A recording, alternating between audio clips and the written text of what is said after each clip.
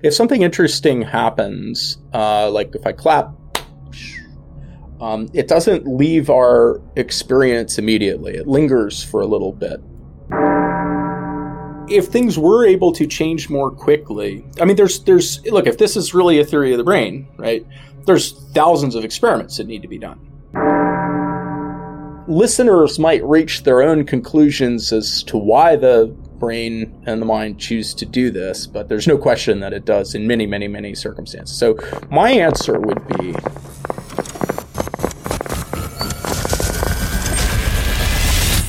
this is Brain Inspired.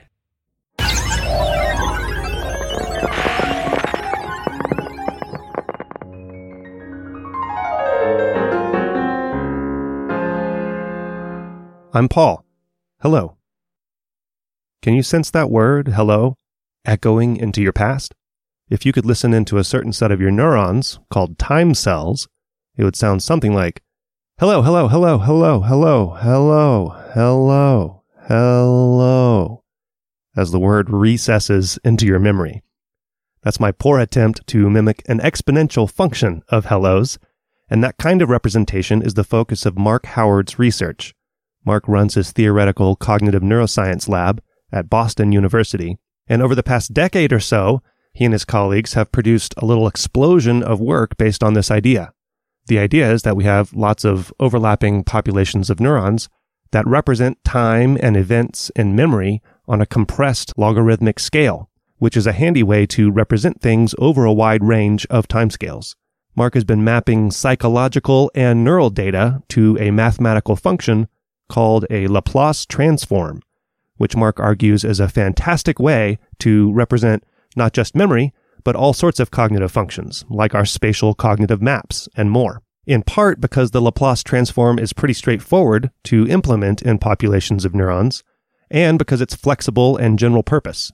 And as you might expect, populations of neurons in our hippocampus, an area classically important for memory and spatial navigation, cognitive maps, those neurons map onto this mathematical function quite well. But its signature has been found now in many parts of the brain, which would make sense if it's a fundamental computation our brains use. And if it's a fundamental computation our brains use, why not implement it in deep learning networks, which is what Mark is also doing.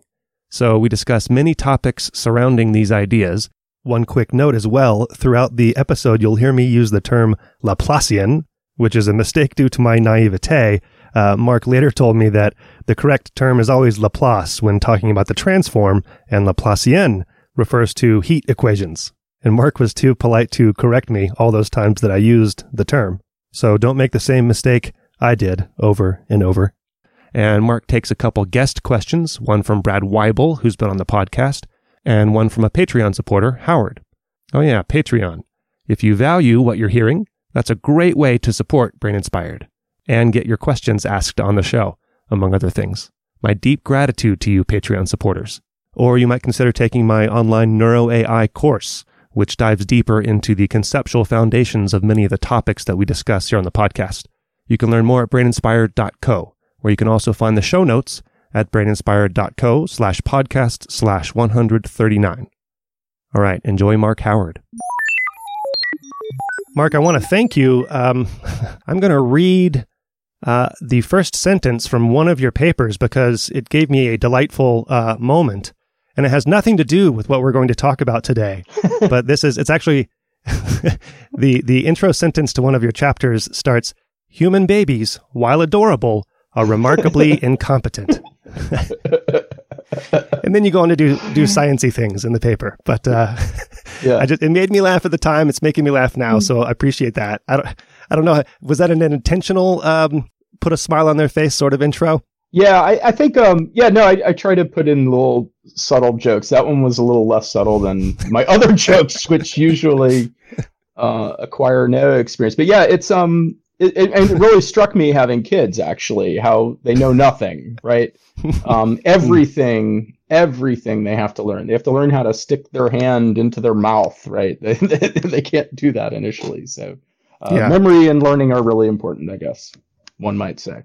Well, anyway, thank you for that. It really made me smile a week ago or so. So there's a lot to talk about here. I guess I can start with, it's not the same, it doesn't have the same ring as turtles, but I suppose it's Laplace transforms and Laplace inverse transforms all the way down in cognition. Is that right? Yeah, I here's how I would. Yeah, that's the hypothesis I'm trying to argue for. So I think if I were to summarize my large scale position on cognition right now, I would say that I think the functional unit of the brain is not the neuron nor the synapse. It's some population of many, many neurons that cooperate to represent quantities, and then operations, data independent operations on those quantities to enable us to think. And we've now observed, and we should probably go into the weeds a little bit about this at some point. We've now observed Laplace transform and then inverse pairs, and we'll talk about that more.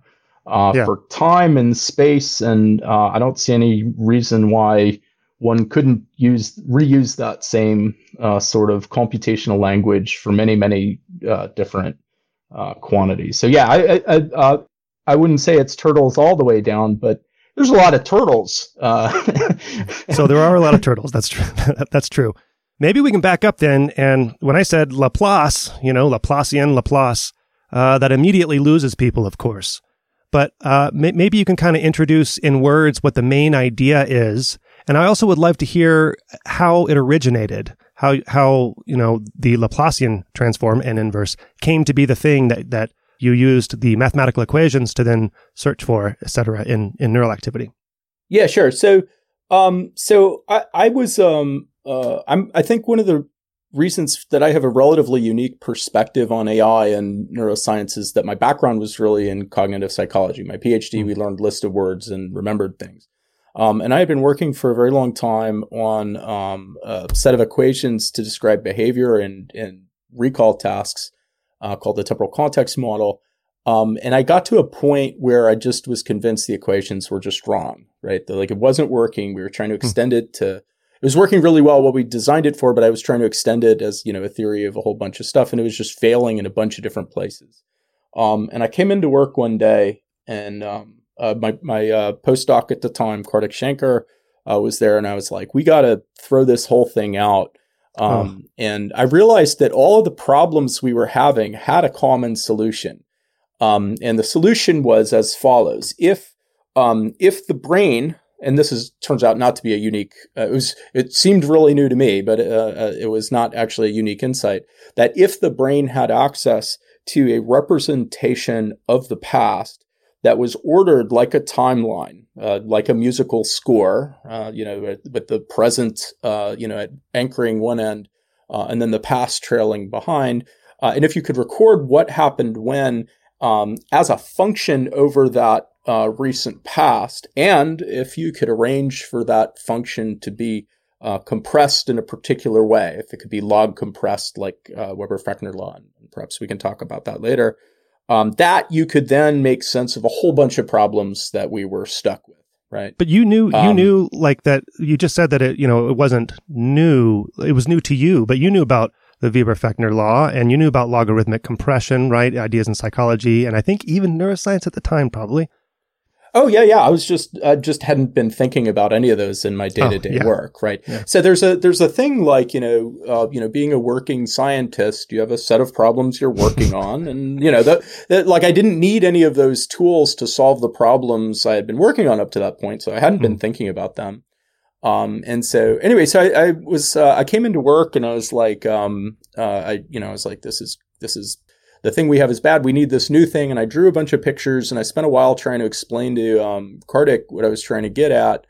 And I drew pictures of, what I understood the timeline to be. And I said something like, we need to remember the past as a function.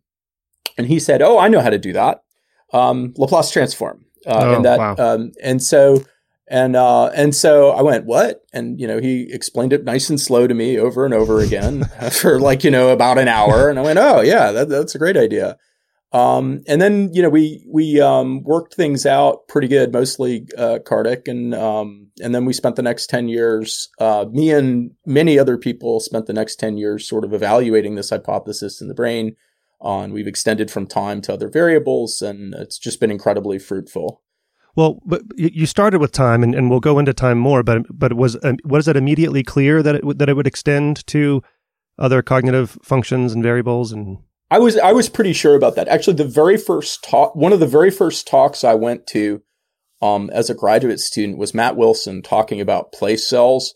And at the time, I was working on temporal context model the temporal context model basically is using inputs with a leaky integration to add up to make some slowly changing temporal context to remember the past.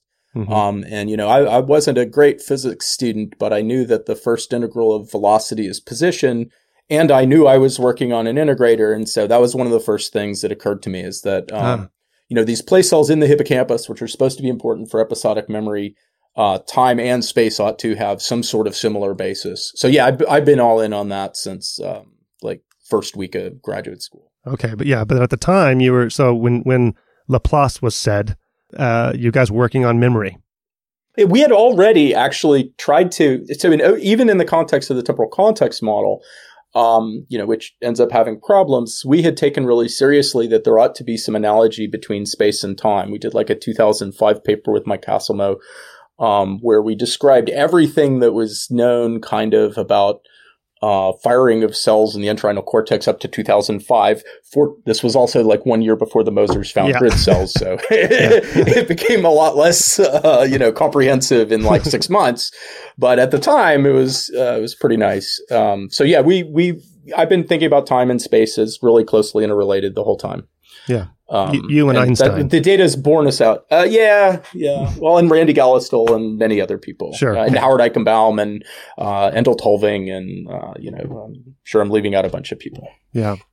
Well, let's go. I don't know if we're at the right place to do it, but do you want to go over the kind of big idea of what a Laplace transform is and, get into the weeds as much as you need, but and why, this is a good model for representing functions in the brain and specifically for memory at this point. Yeah. Well, so for time here, let's talk for a minute about what the Laplace transform is not. And let's talk about time and let's talk about time cells. I assume your listeners don't really know that story so good. I don't think I've ever talked about time cells on the podcast. So this would be a great place to start. Yeah. So let's start. So I suggest that we start with that, and then we'll get to Laplace bit. It turns out that Laplace and time cells are really, really closely mathematically related to one another, and we'll get to that. So if something interesting happens, like if I clap, it doesn't leave our experience immediately. It lingers for a little bit. And in rodent experiments and monkey experiments and recently human experiments, we find also that events that happen in time don't immediately disappear. What they do is they create a sort of a sequence of neural states. In particular, there are these cells that are now referred to as time cells that fire sequentially in the time after some triggering event. Right?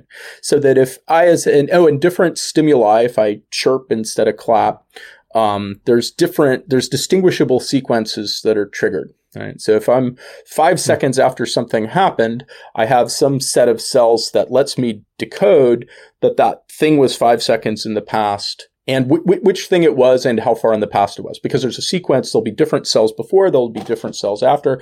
And because different stimuli, different events trigger different sequences, I can tell what happened when in the past. And so those are time cells. And we've now seen those in lots and lots and lots of brain regions. We here meaning lots of people in many different labs in many different species. For sure, hippocampus, for sure, medial prefrontal cortex, for sure. Lateral prefrontal cortex, for sure, many different regions in the striatum. It seems like this is a major thing the brain is doing as we go through our lives is remember the recent past. Okay, so the question is, how does that come about? The first thing you might think of, and the first thing we thought of, was that the time cells, because they fire in sequence, perhaps they should chain one to the other. Right, in order to build out a sequence. So the time cell for 1 second should connect to the time cell for 2 seconds and 3 seconds and so on. And if you take the equation seriously, it turns out to be really hard to get to get sequences of the right mathematical form, right? And there's this requirement that in order to get the equations to work, in order to get the behavioral models to work, you need to obey the Weber-Fechner law. You need to have a log scale, and for technical reasons, it turns out to be extremely difficult to get a reasonable neural network to do that, right? Just by connecting the neurons one to the other. And so Kartik's argument was that, well, let's not do that. Let's just compute Laplace transform of the function of what happened when, and then we could invert it. And so the Laplace transform as a neural network is trivially easy. So I've heard you talk about RNNs on this podcast a couple of times, so presumably I can talk about an RNN. Yep. As an RNN, the Laplace transform is just a diagonal matrix, right? It is the simplest possible RNN, and basically the numbers on the diagonal control the rate at which things change, right? You can think of like a little recurrent network. And the idea is that because you have a bunch of different rates corresponding to a bunch of different times, you're sort of tracing out a line that maps onto the what cross when thing that you want, the timeline that you want to come out, and that time cells appear to be representing. And in that diagonal form, you just choosing the spacing of the time cells, choosing the rate at which the sequence unfolds, just amounts to choosing the numbers along the diagonal. Right? Okay. And there turns out to be a right way to do that. And so it's an extraordinarily simple RNN that is really, really easy to compute. It's just a diagonal matrix, right, with some time constants along the diagonal. And then after that, you can attempt to invert the Laplace transform, and you get out sequences of time cells or whatever you want. So to generalize from time to space, you just need to have that diagonal matrix and have it modified by velocity of something, right? And that's like that's the insight from freshman classical mechanics, right? You multiply by velocity on the right hand side and you integrate it, you get out position, right? So you end up with Laplace transform as a function of position or time or any other variable that you can use, any other variable you can get access to the time derivative of. All on this same logarithmic scale. Yeah, to the extent you can choose the time constants to be literally the time constants and the rate constants have to go in a geometric series. They have to go like 1, 2, 4, 8, 16. Not usually with a factor of 2, but it's hard to do the arithmetic in your head. But if you do that, then you're guaranteed that whatever quantity you're representing is, first of all, a function, right? Laplace is a basis set that describes any function over the line, right? And then by choosing the rate constants in that way, you're guaranteed that you have sort of a logarithmic compression of that line. And so, yeah, I think this is extraordinarily general. The other thing I want to say about Laplace is, and we need not go in further into the weeds, but I'd encourage people to actually, this is how I learned a lot about Laplace transform. Go look at a Wikipedia page for Laplace transform. There's a reason people have studied this for years and years. There's just so many computations that are really trivial they're much more straightforward to do in this integral transform domain. So you can convolve functions, which is analogous to, adding probability distributions. You can subtract functions. You can translate functions. You can take derivatives of functions by multiplying by s. You can integrate functions by dividing by s. And so you can build up velocity and acceleration and all kinds of cool stuff. So it's a very general purpose transform in which can be seemingly implemented fairly simply, neurally plausibly. And we're pretty sure is in the noggin at this point, right? Yeah, you guys have. We'll get to. Maybe we'll talk about it now. I just wanted to put it into context, in terms of your clap to audially visualize this, right? So, in terms of time cells, right? When you clap, the sequence of time cells would be something like clap, clap, clap, clap, clap, clap, clap, clap, clap, on into the past. Yeah, nicely done. Yeah, the sequence slows down, and we can see that really clearly if you make a plot of time cells sorted by the time at which they peak, you don't see a straight line. You see this J that's quite characteristic because the sequence slows down because it's on like a log scale, right? Mm-hmm. So the difference between 1 second and 2 seconds in the past is not the same as the difference between 10 seconds and 11 seconds. It's like the difference between 10 seconds and 20 seconds. And that seems to be a pretty general thing in the noggin and seems to be true of time as well. So like the way that this would map onto neurons is that you'd have a Laplacian transform, and each neuron would have a different time constant corresponding to those delays and spreads of the memory, I suppose, back in time. Exactly. Yeah. You'd have a lot of cells. So like we observe, we talked about what time cells look like. Laplace transform cells, which we tried to call temporal context cells. We'll see if it catches on. Have been observed thus far in the entorhinal cortex. In our study, Ian Bright and Miriam Meister were the co-first authors, and my experimental collaborator Elizabeth Buffalo is co-last author. What we observed is, so the monkey is sitting there in a monkey chair, and there's a image presented at time 0, and rather than firing sequentially, whole bunches of cells are perturbed more or less immediately, like within 200 milliseconds. But there's no variability in the time of their peak disturbance, right? So if I clap, they all kind of go on, and then they turn off, right? And some of them turn off fast, and some of them turn off slow. Across cells, there's different time constants describing the rate at which they're turning off. They follow a roughly exponential function. And that's like exactly Laplace transform. It's like E minus ST, right? And so with a variety of values of S, right? And there's an overrepresentation of fast turning off corresponding to the overrepresentation of fast cells firing, time cells firing early in the sequence, and there's fewer and fewer slow ones corresponding to the sequence slowing down, like you said, clap, clap, clap, clap, clap, clap, clap. Oh, sorry, I did it backwards. So what's the advantage of having a log scale in terms of, I mean, so, intuitively, when you clap, I can kind of hear it in my echo, right? If I kind of pay attention to it, and then it kind of fades, right? But in terms of representing things, what's the advantage of having a log scale? Before I give you my speculation about that, let me note that the noggin does this over and over and over again, right? So if I take, if you look at the density of receptors on your retina, right, as I move from the fovea out towards the periphery, the receptors get more and more widely spaced, and it's known for quite some time that there's like a logarithmic distribution of receptors to along the retina, photoreceptors along the retina, and that same compression is respected throughout the early parts of the visual system. The same is true of V1 and V2 and V3. It's called retinotopic coordinates, right? Mm-hmm. They look like this bullseye.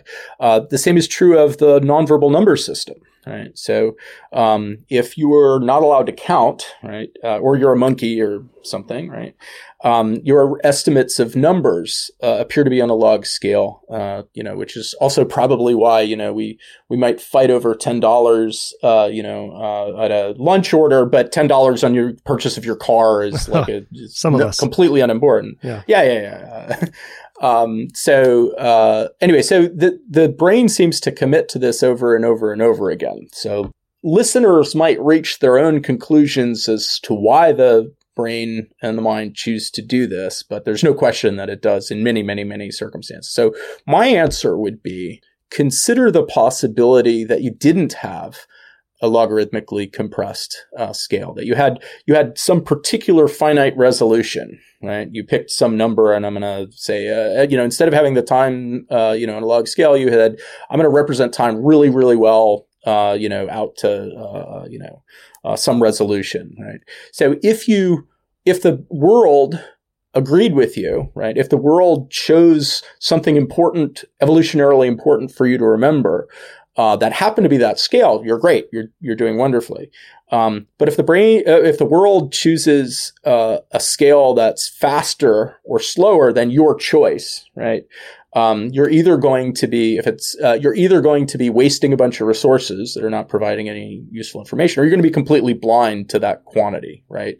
So choosing a log scale is equivalent to, in some sense, making an uninformed prior about what you're going to find out in the world, right? So that if the world gives you something that's important at 10 seconds, well, you can tell the difference between 10 and 11, right? If it gives you something, that's important at 100 seconds, well, you can tell the difference between 100 and 110.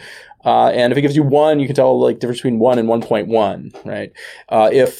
If you chose some particular number and the world gave you something else, you'd have a big problem one way or the other. So I think it's adaptive in that sense. Given the world statistics and what to expect. You already mentioned hippocampus and the Mosers and place cells and grid cells. I don't know if we mentioned that time cells and place cells are both found in hippocampus, right? Indeed. And they're sometimes exactly the same neurons. Right. And the populations overlap, right? Yeah. Yes. Which is interesting. And that goes back to time and space. But what I was going to ask about, and I don't know if your original work was in the hippocampus, but you've talked about having, and of course the hippocampus is classically important for memory, as has been the age-old story for it. Yeah. But you have found these kinds of Laplace transforms and inverse transforms. Maybe we should just say Laplace functions in lots of different parts of the brain, like you said. What does that imply about? Well, does that mean that there's memory everywhere in the brain, or are these used in different cognitive functions? And we'll go, we'll go down a little bit more with different cognitive functions, but just to kind of a big picture. What does that imply that they seem to be everywhere? It seems like grid cells seem to be everywhere. Every new kind of algorithm seems to be everywhere in the brain. So I think so. We've seen time cells in many, many different brain regions thus far. The search for Laplace transforms of time is at a much earlier level. I'm of the belief that we'll find it lots and lots of places. I misspoke. I meant to say time cells. Yeah. Sorry. Yeah, indeed. So, so I think the reason why there's time everywhere is because there's nothing, there's basically no experience we have where time isn't important, right? Time is important in language. Time is important in, classical conditioning. Time is important in playing basketball, right? If you're in the wrong place, you need to intersect, the ball, or pass or something. You have to not just be in the right spot. You have to be in the right spot at the right time. Well, that's anticipating time. That's a future oriented. Oh yeah, indeed. No, and we're sure that we have. Here, so watch this. I did the little clap thought experiment. So let's say, so watch this. So I go A, B, A, B. As I say A again, A sort of recedes into the past, and you're able to predict B, and B sort of starts, it feels like it sort of starts out a certain distance from you, and then gets closer and closer and closer and closer. And in order for us to behave adaptively, we need to be able to anticipate trajectories in time and space. And we've done some experiments, some psychology experiments, that seem to show that, memory for the past, our ability to, retrieve information from the recent past has similar properties to our ability to judge the time of future events that are going to come closer to us. But yeah, no, I'm all in on and by the way, both of them seem to be log compressed. So if you wanted to be sort of poetical about it, you'd say that there's something like logarithmic past pointing to the left. The past is always to the left, and there's a logarithmic future to the right, and we're sort of like a time fovea in between the past and the future, and that's where we sort of do our business in the present. In the vortex of the present. Yeah. If you wanted to be poetical. Let me say it this way. Different types of memory, in memory research, since I was, since I was a graduate student, people talked about implicit memory. People talked about like episodic memory. People talked about, this semantic memory. And so I'm saying all those different types of memory are using the same form of temporal representation. They're just doing different computations on them. And motor memory as well, making spatiotemporal trajectories. So I think, yeah, time is built into time is really, really important in all those different types of computations we might want to do. Well, yeah. So in some sense, this is a unifying principle of memory, which the recent past has been dividing memory into thinner and thinner slices of different types of memory, right? And and this Laplacian approach unifies those. But I was going to ask this later. I'll just go ahead and ask it now. It seems intuitively appealing on a short time scale in terms of minutes, up to minutes, maybe tens of minutes. But then episodic memory, right? When I'm remembering childhood events and stuff, this simple just mechanism, it's not like I have a neuron that's just now firing for something that happened to me when I was 6 years old, right? So it's not along that S-curve, so it must be some different way to access those memories. So how does this relate to episodic memory? Yeah, so following, Tulving's definition of episodic memory was that you relive and re-experience a specific moment in time, and that would correspond to something like a recovery of spatiotemporal context. And that was actually, that was the basic assumption of the temporal context model, is that there's a slowly changing temporal context that follows us along. And that when we remember something, we go, remember when you and I were, messing around with the microphone earlier on? Oh, yes, we both remember that. And people at home, obviously also have episodic memories. Oh, I remember you were on a podcast with Randy Gallison. You were talking about having some celery flavored chili and how you had a really robust episodic memory for that. And you relived, it's as if you were there again, right? Mm-hmm. You might remember, that person was over there and it tasted icky or whatever, and this person was sad or whatever about their chili losing the contest. Wow, you really remember it well. Yeah, it's as if, it was recent, right? Yeah. So it's as if you're re-experiencing the world. Okay, so now we just said, as I clap or as we move around the world, we have this record of the recent past that tells us something about, that gives us something about the feel of, that clap was 5 seconds ago, and the place code is saying something like, I'm like 3 meters from the wall over there. And so in episodic memory, it would be something like, let's just pull up that whole collection of things that was available at that one moment in time while you're having the disgusting celery chili, right? It wasn't disgusting, but go ahead. Sorry. Yeah. Just last place. The creative. Okay. Very healthful. Poor Joy. Her chili was fine. He was very healthy. Yeah. Nice recovery. The idea is that we reinstate that experience that was unique to that set of circumstances, and the time cells and place cells and whatever else is going on in the hippocampus and elsewhere gets reinstated, and then that spreads out, and it's like, we just jumped back in time. We just remembered this thing. So the question is how, right? How is it that you manage to cause this state to come out of nothing from some partial imperfect cue? And that's a really great question.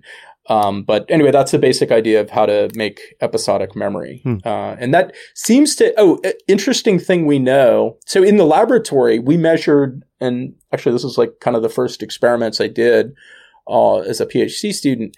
In the laboratory, we can measure something like this jump back in time. If I give you a list of words, right, and you remember a particular word from somewhere in the list, say you remember let's take the items in the list and map them onto the letters of the alphabet. If you've just recalled, letter H, the next thing that comes to your mind is going to tend to be a nearby letter like I, J, or K, or G. I had to work for it too. E. Yeah. And so you get this sort of characteristic curve peaking up around the center. Okay, so that curve, we call the contiguity effect, appears to happen over a wide variety of timescales, right? So if I take the words in the list and I space them out by 10 seconds, I still get the same curve. If instead, this is work by from Carl Healy's lab, and Nash Unsworth did experiments like this, and so did Jeff Ward. If I take experiences and space them out by larger and larger timescales, right, including up to like hours or days, right? Jeff Ward did this experiment where he has a push notification on people's phone to give them a word as they go through the day, right? You still see the same type of contiguity effect. So there's not some characteristic scale of things being close in time, right? Because you can get things that are close in time. For people at home, I'm doing air quotes around the word close. Thank you for that. Yeah. Yeah, audiovisual. So that you can, and so that you see things are close on some relative scale, as if there was some sort of logarithmic basis.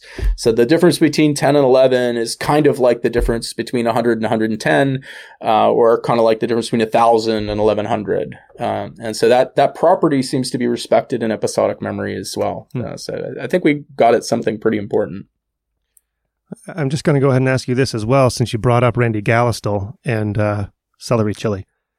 So I know that you've been influenced by Randy's work on learning and memory, but on that podcast episode, it was all about his ideas about intracellular memory, that, you know, it's essentially in principle impossible to store these things over long periods of time within populations of neurons, among the activity of populations of neurons. And what you're saying, with a population of neurons, all with different time constants, that it is indeed possible. So I'm curious what you think of that orthogonal aspect of Randy's research, that we actually have to store memories more stably in the cell in something like RNA or proteins or something like that. So, I need to say Randy's like one of my heroes, right? He's intellectual giant. He's been immensely influential. Actually, when I came into the lab that one day and I wrote a bunch of problems on the board that we couldn't solve, one of the problems was basically Balsam and Gallistel 2009. So he's been immensely influential to me. And I accept Randy's critique about computation not being solvable at the level of an individual cell or a synapse or even a bunch of synapses. Rather than trying to look for a solution within a cell or within RNA, we've zoomed out, right, and tried to look for a solution at this sort of population level, right? And actually, I guess it was about like 6-7 years ago. I got myself invited to give a talk. Like I called up my friend at Rutgers and I was like, look, I need to talk to Randy, and so please invite me to give a talk. And she was very nice. And take note, let me do that. Aspiring scientists, this is how you get it done. Yeah, I invited myself, and Randy was incredibly generous with his time. And he kept saying, what's a number? What's a number? What's a number? If you saw the Randy Gallistel, if you listen to the Randy Gallistel podcast, he said that like half a dozen times on the podcast. He said that like 24 times to me personally, in his office. And I took it really seriously. And the answer is a number. So here's how I would say it. A number is distributed pattern over Laplace transform. So if I have a number, right, number is, so I can take the real line, right? Number is some point on the real line. I take a point on the real line. Let me map it onto a delta function centered at that. For those of you with very little math, imagine a flat function over the real line, except it sticks way up really super sharp at some point. Let's call it A. So now I can take Laplace transform of that function. It's just E minus SA. And now I can compute, and I have some other function for B, and I can now sort of compute and add and subtract. And so I can build out data independent operators, like the Gallistel and King book, which was also incredibly influential on my thinking about the world. And I could write down neural circuits, and they might be right and they might be wrong, but I can for sure write them down. There's no fundamental limit to that. Yes, I need to be able to read and write numbers, right? I need to let one population of neurons gate into another population of neurons. I need to be able to implement the expression for convolution in the Laplace domain. So yes, there are things, but they're not like magic. There's no, and then a miracle happens. It's just, so the brain could for sure do that stuff. And whatever I have in the Laplace domain, I can then I can reuse the same mechanism for inverting it. And I can use the same type of representation for time and space and number. Did I mention how influential, Randy and Gelman's work on numbers has been on, and the logarithmic number system has been on me. So, so we can reuse the same data independent operators for different types of quantities. And have that's you my answer. Communicated this to him? Yeah, actually, I sent him. I wrote this down as best I could in a paper with Mike Hasselmo that's on archive right now. Mm-hmm. And I sent it to him, and I thought he'd be so excited. And I don't know, maybe he was, but he also said he made a again genius response. He was like, "Wow, that was really nice, but what else would be nice is if I can't believe you didn't use the And then again, the absolutely genius comment. Why didn't you take the bit about how you can solve differential equations really easily in the Laplace domain to build up like an intuitive physics? And I was like, oh God, that's another genius idea. So basically, I think like the last 10 years of my life has been trying to catch up with Randy's thinking. And he's occasionally frustrated, but I think it's mostly because he's like 20 years ahead of the rest of us. Right. One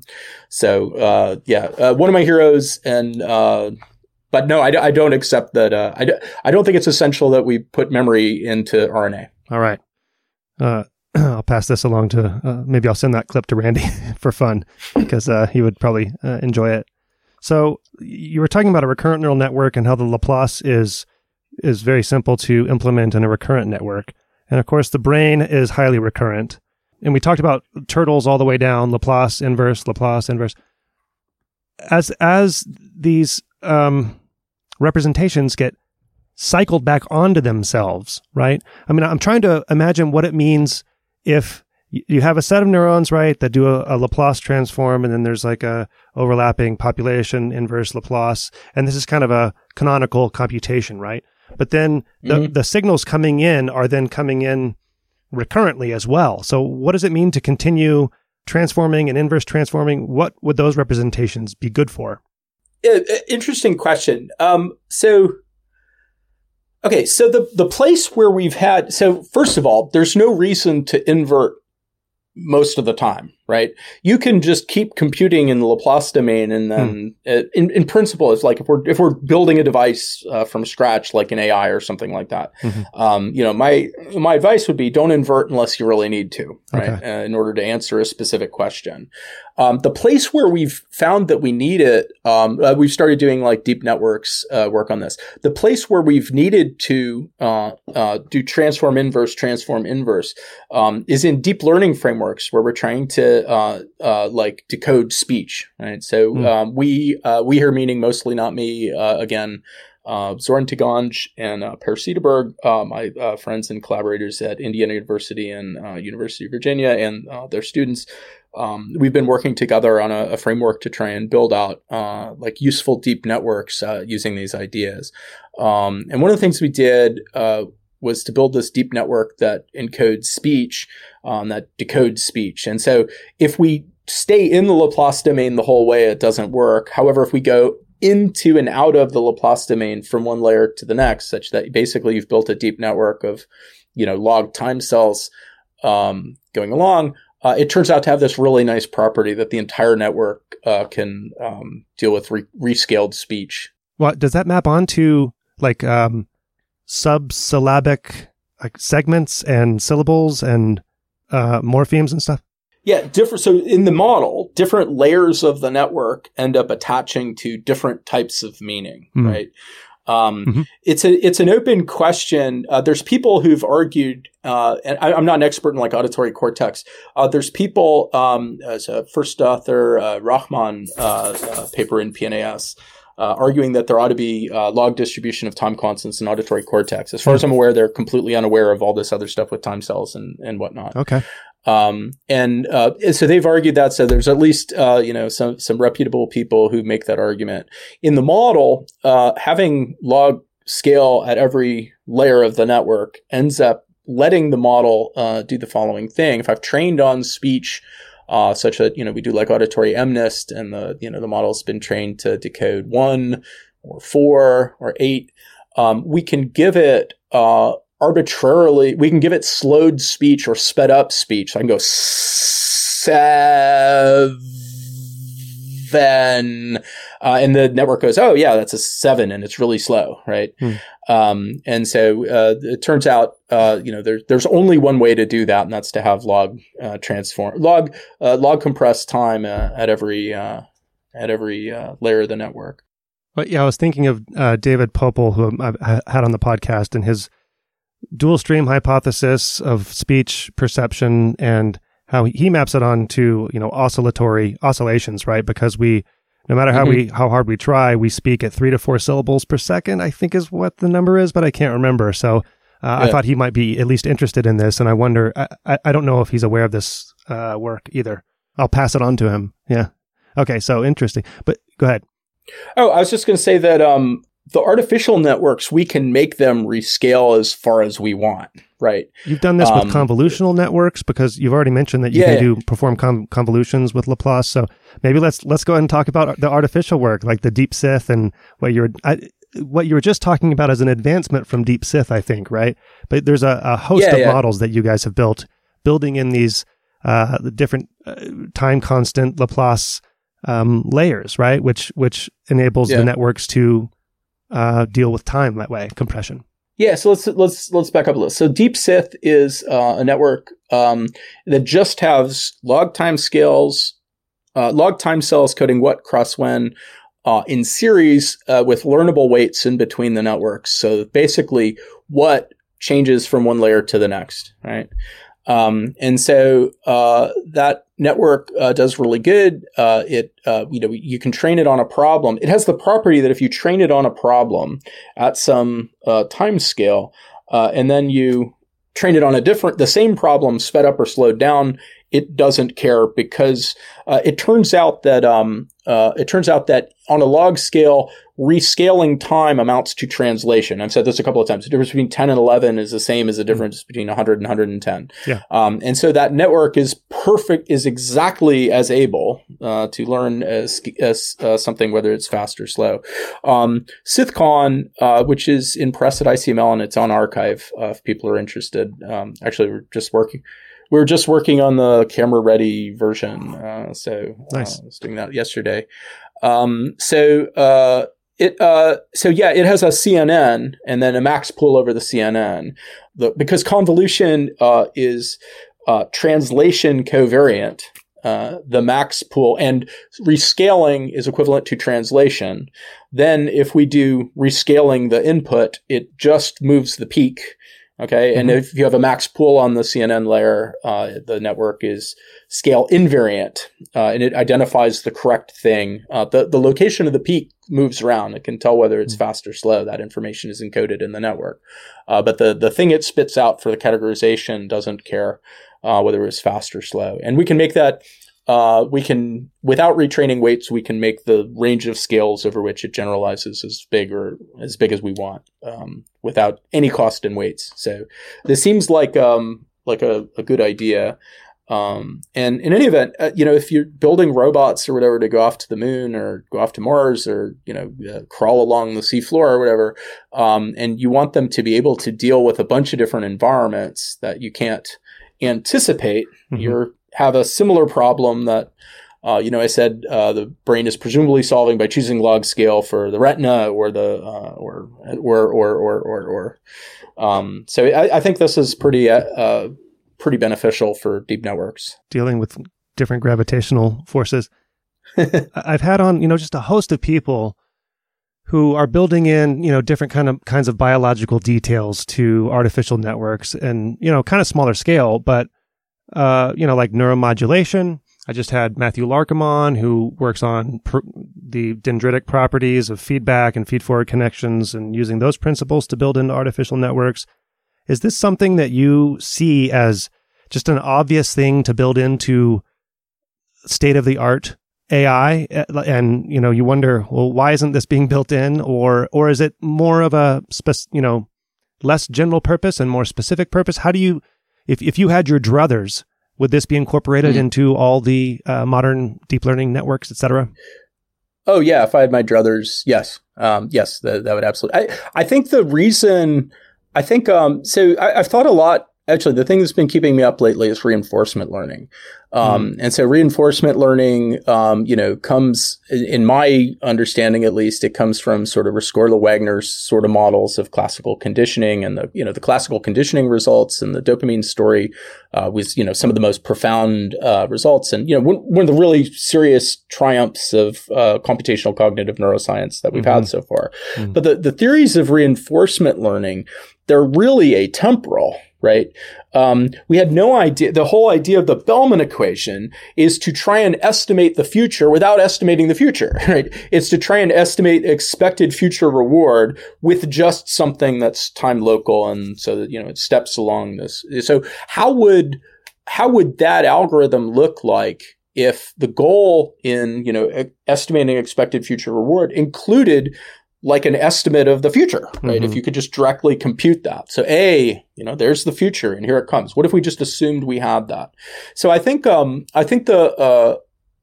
I can, speak really broadly, I think contemporary AI and contemporary deep networks and stuff, they're sort of built on neuroscience that we got mostly from the visual system and mostly through the 80s and 90s. And also the dopamine system, became like a huge deal in like the mid 90s. Yeah. And I think the insights that we've had since then have not yet gotten incorporated correctly into AI. And I think time is one of those things. And I would even go more broadly and say that representing the world as functions in continuous space, continuous time, continuous number, is also something that hasn't really been properly incorporated into contemporary AI. So yeah, I think everybody should do this. And if you're listening to this and, I got lots of ideas. Yeah. It makes a lot of sense, for robotics, obviously, where timing is very important. But yeah, I mean, aside from a recurrent neural network implicitly has time, right? Because it has recurrence and sequences and stuff, but time is not explicitly, a time representation is not explicitly built in. And the modern transformer has essentially no time because it does everything in parallel. What about that? Do you think what effect might it have on transformer networks? Sorry, I'm just shooting from the hip. So yeah, we've this is not yet published. Per and Zoran and colleagues are working on transformers that work over scale invariantly compressed memories, right? And that's work in progress. For me, I think that transformers, this might be a little mean. They seem sort of like a hack to me, right? That there's something more basic that the noggin ought to be doing, and transformers are sort of substituting for that function in some pretty acceptable way that gives them a tremendous advantage over just simple, feed forward networks. But I think there's a deeper thing to what the noggin's doing. One way to look at that, if I were an AI researcher working on transformers, is to celebrate and say, yeah, it's a hack that we don't need to incorporate all your messy brain crap. We just, we found this shortcut that does it just as well or something. I don't know if you have thoughts on that. Yeah, well, I think that looking at RNNs, one might have said the same thing about RNNs, right? So, we can do RNNs and we can eventually learn long-term dependencies and we can eventually backpropagate through time. And we have all these hacks and tricks. But, I just said, this is like an RNN, but it's a diagonal matrix. It's simpler, right? So in that case, comparing the RNN to Ploss transform inverse, this is immensely simpler and doesn't have a problem with backpropagation through time at all because it's a diagonal matrix with a set of time constants, right? So in that case, at least, this proposed solution is much simpler than the situation we engineered ourselves into. And I have to say, I do think, contemporary AI is astounding. I feel like, they took, I said sort of dismissively, they're building on brain science from, the mid 90s, but they've also engineered that into just amazing devices, right? Yeah. If they were starting, and so I think the thing I like to think about, like, is if we had sort of more elegant, simpler brain-inspired theory, and then we started engineering on it, like where would we end up with, and how much more energy efficient would those devices be? How much more flexible would they be? 7, right? Like they'd have capabilities that, we can't begin to understand. And right now it's like 4 people engineering this, right? Mm-hmm. So the fact that we got anything that works at all is sort of miraculous. So, well, since we're on the subject of AI, I was going to ask about the scaling factors, right? So we talked about how like different neurons need to have different, time constants to scale out this Laplace mushed out memory trace, right? Mm-hmm. When you, in the networks, I haven't done a deep dive on the networks and how they're trained and stuff. We've just been talking about it a little bit, but I'm wondering. So you have to like choose the factors, right? The time constants of the neurons. Well, you choose once you've committed to there being a log scale, you have 2 choices remaining. And that is, what is the base of the logarithm, right? So 1, 2, 4, 1, 2, 4, 8, 16, or, 1, 3, 9, 27, mm-hmm. right? And then you have to choose the shortest scale. What is 1, right? What's mm-hmm. the fastest thing you care about? Oh, and there's a third thing. You then have to choose how many cells you want to, what the extent is. Do you want to go from 1 to 100 or 1 to 1,000 or 1 to 1,000,000, right? So in the networks, do those numbers could you learn those numbers is the question. But I know that you think that those are sort of, hardwired in the brain, right? That they're like intrinsic factors. Not necessarily. Oh, okay. I thought No, not necessarily. Oh. Yeah, we can rescale them. So the nice thing about this whole thing, so going from time to space basically means that you modulate. So you could here. Let me try and say it this way. So in differential equation for time, there's sort of like an intrinsic. It's sort of like that's being modulated by some number 1. Like we can make time go faster or slower mm-hmm. just by taking all of the neurons and changing their gain, mm-hmm. right? And changing the gain of all of their time constants together. Changing the gain of all the neurons changes their time constants altogether. That's basically how you go from time to space. So we could go from fast time to slow time. In the equations, at least, we can modulate all of them together, right? Online, and if we wanted to do that. Is that what happens when we get a shot of adrenaline, or when our subjective sense of time goes super slow because we're experiencing it at a higher gain? Our time constants are all shifted. It could be. Okay, that's possible. Yeah. Time goes really slow when, it could be. Yes. Oh my God. That means as we get older, our time constants are really going lower, right? Because time goes by so much faster. Oh, totally. Yeah. Actually, the other thing I would say is we can also build an ordinal code, right? So if we make, we can build a code that, computes, numbered position within a list, right? So if I let the velocity depend on is something happening or not, right? So then if nothing happens, time stands still, but then something happens and I advance the clock a little bit, then something else happens. I get a log ordinal code. So one could also make sense of the time flies when you're having fun by just saying there's lots of things you're paying attention to, and that pushes stuff along extra fast. And if things are really boring, there's nothing to move time along. These are all really, really, really important problems, and there's not a solution given by the equations. I think that I would be ecstatic if lots of people took up these questions within the context of this sort of theoretical framework and asked questions about, is this population of neurons in this region, or is time perception in this task, or retrospective timing and, some behavioral experiment. These are all really important questions. The fixing the parameters in a particular region, in a particular task, in a particular setting, none of that is given by this theoretical framework. It's just sort of constrained the set of problems. And so I would love it if lots of people answered these questions. But what I was going to ask about with your deep nets is, if you learned the time constants, right, or the numbers, the 3 numbers that you need for the time constants, if that was a learned thing, somehow you train the network to learn that number, then you could empirically look in a population of neurons in the brain and see if it's the same distribution, if it learned a brain-like distribution of, scaling factors. Yeah, the interesting thing from the brain is we have no idea, in the hippocampus at least, we have basically no idea what the upper limit of that. We have a pretty good idea what the shortest time scale is. Like, it seems like theta oscillations, something on the order of like 100 to 200 milliseconds. The hippocampus doesn't know anything faster than that, basically, in sequences of things that we can observe. And that makes sense, given theta oscillations and phase precession and stuff like that. But the upper limit of how long those sequences go on, we have no idea. So if we do an experiment that lasts a second and a half, we see a nice sequence that goes a second and a half. Someone does an experiment that lasts 10 seconds. Oh, we have a nice sequence that goes 10 seconds. I have a student, there's a paper, I think last year, arguing for 3 minutes, right? I have a student, Yue Liu, that me and Mike Hasselmo co-mentored, who went and observed something he thinks looks like sequences over 15 minutes, right, in calcium recordings.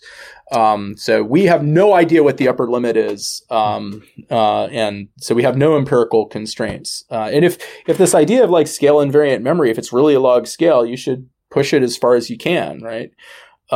There's been slice papers in entorhinal cortex. There's a Nature paper in like 2002 that had a big impact on me, where they set the neuron going in a dish and it fires at a steady rate, and then they stimulate it again. And the experimenter Angel Alonso, who sadly passed away a number of years ago, he told me, he's like, yeah, you set the thing going and you go make a sandwich and you have lunch and you come back and it's still firing at the same rate. So that cell has a time constant of infinity, right? It's integrating and it has a time constant of infinity. There doesn't appear to be a natural upper limit, at least in that experiment. So that's in a dish. In a dish, indeed. Yeah. Okay, so I have a couple guest questions, and I just want to make sure that we don't continue, because I have all my own questions for you too. So I'm going to go ahead and going back to, I guess, human or natural cognition here. This guy named Brad Weibel? Yeah. I know Brad Weibel super good. Brad Weibel taught me about the hippocampus. Actually. Oh, okay. I was going to ask how you guys know each other. I knew that you were friends, but he taught you about the hippocampus. Yeah, so I was in the I was a cognitive psychologist, mathematical psychologist in the Kahana lab. Brad had been an undergraduate at Brandeis and hung out, and I got to know him really well when he was a PhD student with Michael Hasselmo, and they did a hippocampal inspired model of free recall, which was the thing I was working on, and I would bribe Brad because I couldn't figure out all the anatomy stuff, and so I would bribe Brad by I had things he liked, and we would socialize with those things. No, actually, it was really high end rolling tobacco. Okay. Actually, we don't have to go there. Smoked it. Yeah, that's fine. It was legal. It was legal. We're both and appropriate. waving our hands right now. It's okay. It was okay. It was perhaps a poor health choice, but legal and relatively wholesome. And he'd ask me questions about memory research and behavioral stuff with people. And I'd ask him questions about how's the dentate gyrus? What's the hilar region of the dentate gyrus? And what do I need to know about that? And we'd have these long conversations. And we ended up being colleagues at Syracuse University for a number of years. And Okay, so what does Brad want to know? Well, first of all, Brad is in Costa Rica right now. And so he couldn't send me an audio recording. So I have to read it in his voice. So anyway, here's his question. Hi, Mark. As you know, I've always really admired your work on implementing Laplacian transforms as a way to encode and compress information in models of human memory. I was wondering if you have any thoughts on what gets lost in the compression as a given memory gets further back in time. Do you envision it as a random selection process, or does our memory system refine itself by progressively removing information that seems irrelevant? If the latter, it seems like a big unresolved question is to understand how such a purposeful editing process is driven. Yeah, fantastic question from my brilliant colleague, Brad Weibel. I think the recent work we've done with DeepSith says something about this. So in that network, each layer has log compression, right? And basically the learned weights in between the layers preserve things that are going to be important later on, right? So the phoneme level, let's say, goes away and it's gone. But if there's a phoneme that's important for decoding the word, that gets passed on. Okay. And then the word, presumably, that is important in categorizing the sentence, one would hope, also gets passed along. And so I think, it's not unreasonable to use, so in the context of deep networks, PyTorch, you minimize some objective function to categorize stuff, and that works pretty good. You could imagine replacing that with something smarter like, informational bottleneck or predictive coding, but in log compressed time. And that's sort of one of the things we've been thinking about. But fantastic question. Good job, Brad Weibel. This is kind of a somewhat related question, and you may have kind of just answered it. I'm trying to imagine. So in your vision of this, like when you clap your hand, right? That's one event. But we live in this continuous, ongoing, dynamic, interacting, ever-changing world. So is everything coming in getting has its own set of neurons? Like what's the resolution? What's the resolution of our sampling, I guess, of quote unquote events? And then a related question is just, how we segment those events, right? Which is what you were just discussing, really. Yeah. Again, if different layers are using the same principle but have different definitions of what, the answer to your question might be radically different from, say, auditory cortex to medial prefrontal cortex, right? And it's unclear. And again, problems we should work out. To what extent the brain has control over what information gets gated in. And certainly in the case of animal experiments, there's, the animals don't particularly care about tones or lights, except insofar as they signal something interesting in the future. So there must be some sense in which some of that can be learned and acquired. Okay. I'm sorry I have so many questions, but such a fundamental and potentially canonical function leads me to wonder how it relates to so many other things. So, for example, in the hippocampus, the phenomenon of replay, right, where when we're running through a maze or, doing something, classic thing is rats running through a maze, and we talked about play cells earlier. I don't even know if time cells are replayed. But anyway, when a rat has run through a maze and learned it and stuff, then they stop to rest or sleep or eat or something, then you can record these replay sequences during these ripples, right? And they can be compressed in time, they can be backwards in time, they can be forward in time. How does the Laplace approach map onto the idea of replay? I'm all in. I'm 90% all in on the idea that sharp-wave ripples are like a signature of that jump back in time thing we were talking about. Like, remember when you were talking to Randy Gallistel about chili, right? So, and that it sort of makes sense in that the reconstructed positions are discontinuous with the current position. And we've actually been working on detailed neural network models where you write down, you assume there's you assume there's log compressed time cells, and then you build like a Hebbian matrix amongst them, and you let there be attractor dynamics, and you build a line attractor. And we get things out that look kind of sort of at least a little bit like sharp-wave ripple events. So I think that's my sensible hypothesis for sharp-wave ripples. And we don't know. There was a paper from Howard Eichenbaum was an author on it that came out after he tragically passed away, reporting something like sharp-wave ripples. It's on bioRxiv, but I don't think it's been widely accepted thus far. I can say with certainty time cells do phase process. There's been recent work from Mike Hasselmo and his students showing that quite beautifully. That is either out or should be out quite soon. So one of the functions of replay is memory consolidation, right? One of the proposed functions. And so the complementary learning systems theory posits two learning systems, right? This fast, episodic, event-based learning in the hippocampus, which then gets slowly consolidated and generalized perhaps in our neocortex, perhaps partially through these replay sequences. But the Laplacian approach. I don't know why I keep calling it the approach. It's kind of a one function sort of thing, right? So how do you reconcile a complementary learning systems theory with a Laplacian mechanism? Well, so once you get to the part where there's something like jump back in time, right? Then the slow system is things that I choose to jump back in time to a lot. Right. And so like I play this stupid game. It's like Math Doku. Right. And there's some configuration, where one time I was thinking about this friend I had in high school while I was doing this one configuration. And and I came back to that and thought of it a bunch of times. Now I have recovered the same episodic memory like 500 times playing this, stupid game. It's certainly become consolidated into my, experience of this silly game, right? Yeah.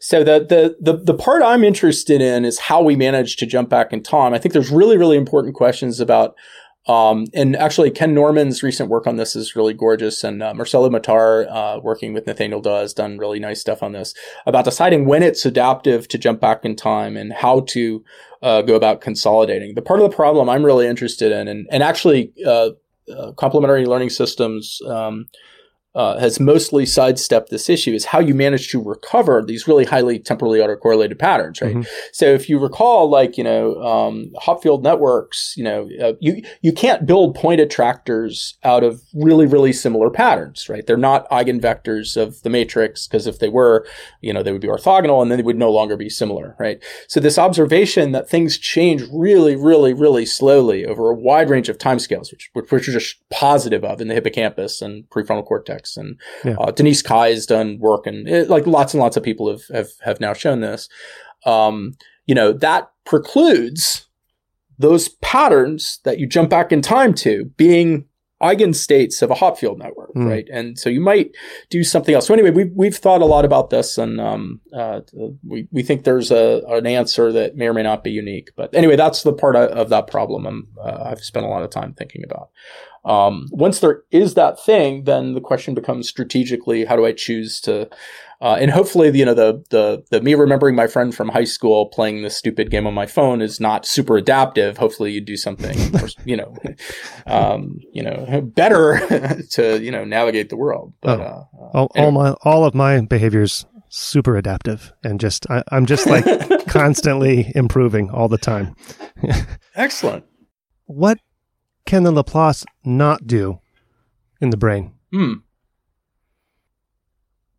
Oh, there's no question. There's a lot of stuff that has nothing to do with this Laplace. The Laplace transform is a way to represent numbers, right? Mm-hmm. Anything that, and it's a way to represent numbers and functions over a number field. To the extent there's things that are not like that, like olfaction, for instance, doesn't seem at all like that. There's some incredibly complicated space. There's no, as far as I'm aware, there's no. So anyway, it's for representing numbers and for thinking.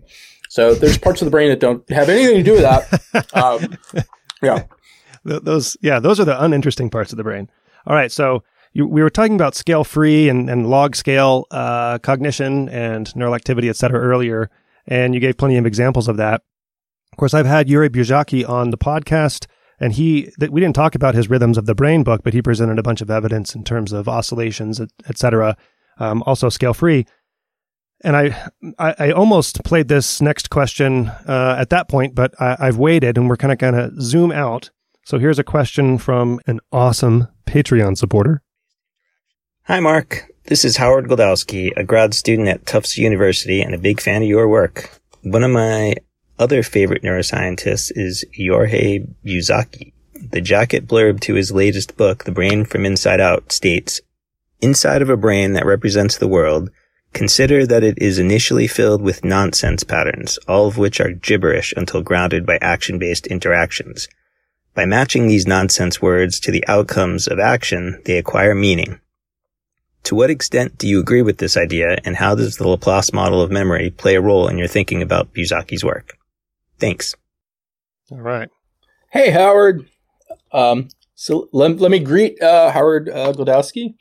So Yuri's been really influential on me. I think I mean, I to the extent that this Laplace framework approach is really general, and moreover, thinking of cognition as being built out of functions over number fields. There's certainly cases, for instance, the retina, where there doesn't seem to be any acquired meaning to, a location on the, physical receptor. If we're taking the idea that this sort of, log compression is important for audition, there's nothing in the cochlea that is learned, but we know the cochlea, takes log frequency. So it's an open question. So I don't feel. I think there's undoubtedly a lot of things that are learned, but the sort of ubiquity of this form of compression and the simplicity of the recurrent networks that give rise to it. It's just a diagonal matrix with, it seems conceivable to me that might be something where many of those parameters are sort of built in. So I think that's how I'd answer that question. Oh, I thought of a good answer. You were asking, where's there a place where there isn't Laplace? Yeah. And the answer is the visual system. There's no need to compute, so we use Laplace to get inverse for time. We use Laplace to get inverse for numerosity. The receptors in the retina, they're already there. There's no sense in which one would need to take a Laplace transform to compute a function over the visual field. Because the architecture is already logarithmic. Yeah. It's built in there. So there's a nice substantive place where there's definitely no need for Laplace. Early visual system. All right. Also the teeth, probably in the teeth as well, but that's not quite the brain. I have two more questions here. One, I'm wondering what kind of obstacles you're facing right now. Are there problems that you're working on where there's just something you just can't get out of the damn way, or that you can't get over the hurdle? I think I think the science is going gangbusters. I think there's cultural problems, and I think the incentive structure of science is built in such a way that there's incentive structure of science is not built for really radical changes quickly, and there's the idea that psychology has something important to say about neuroscience is really not something a lot of neuroscientists think at all. And certainly AI people seem even less interested in psychology. So I think there's really serious cultural obstacles. But for your science, do you need it to be able to change more quickly? Or is that what you were saying? I think if things were able to change more quickly, I mean, look, if this is really a theory of the brain, right? There's thousands of experiments that need to be done. Yeah, it seems like there's a lot just waiting to be, How many RNN papers and LSTM papers have there been? The answer is in the thousands. If seriously the DeepSith and, SithCon, if they're replacements for RNNs and LSTMs, somebody should go check on at least some of those thousands of papers written about RNNs and LSTMs. And so there's no way on earth, my lab or Zoran's lab or Per's lab or all three of our labs put together can ever come close to that scale. So yeah, if we're gonna build out a theory of the brain, there needs to be lots and lots and lots and lots of people working on this, and that I don't have control over most. But that's a matter of convincing people as well, right? What I started to think about was, well, how is that going to help you make people push the like button more in social media or something? Because that's where all of the real, a lot of money and very fast progress, because there are tons and tons of people working on it, right? But in theory of the brain wise, then you need to do some politicizing and convincing, correct? I mean, that's not my... I guess. Apparently I'm not super great at that. I sucked at it, which is one of the reasons why that was always a frictional point for me in academia.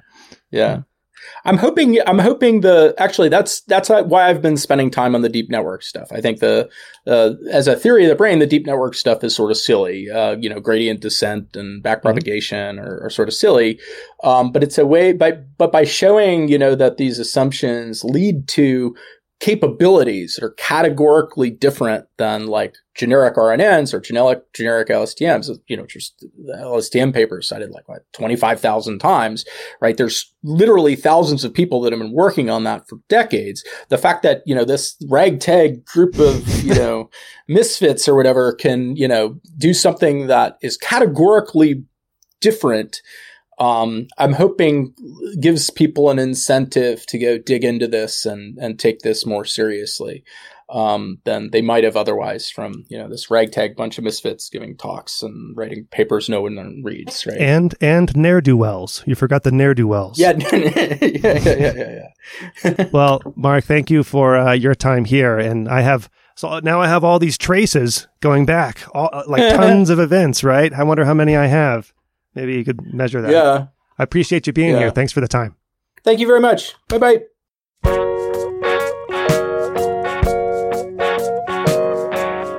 Brain Inspired is a production of me and you. I don't do advertisements. You can support the show through Patreon for a trifling amount and get access to the full versions of all the episodes, plus bonus episodes that focus more on the cultural side but still have science. Go to braininspired.co and find the red Patreon button there. To get in touch with me, email paul@braininspired.co. The music you hear is by The New Year. Find them at thenewyear.net. Thank you for your support. See you next time. The stare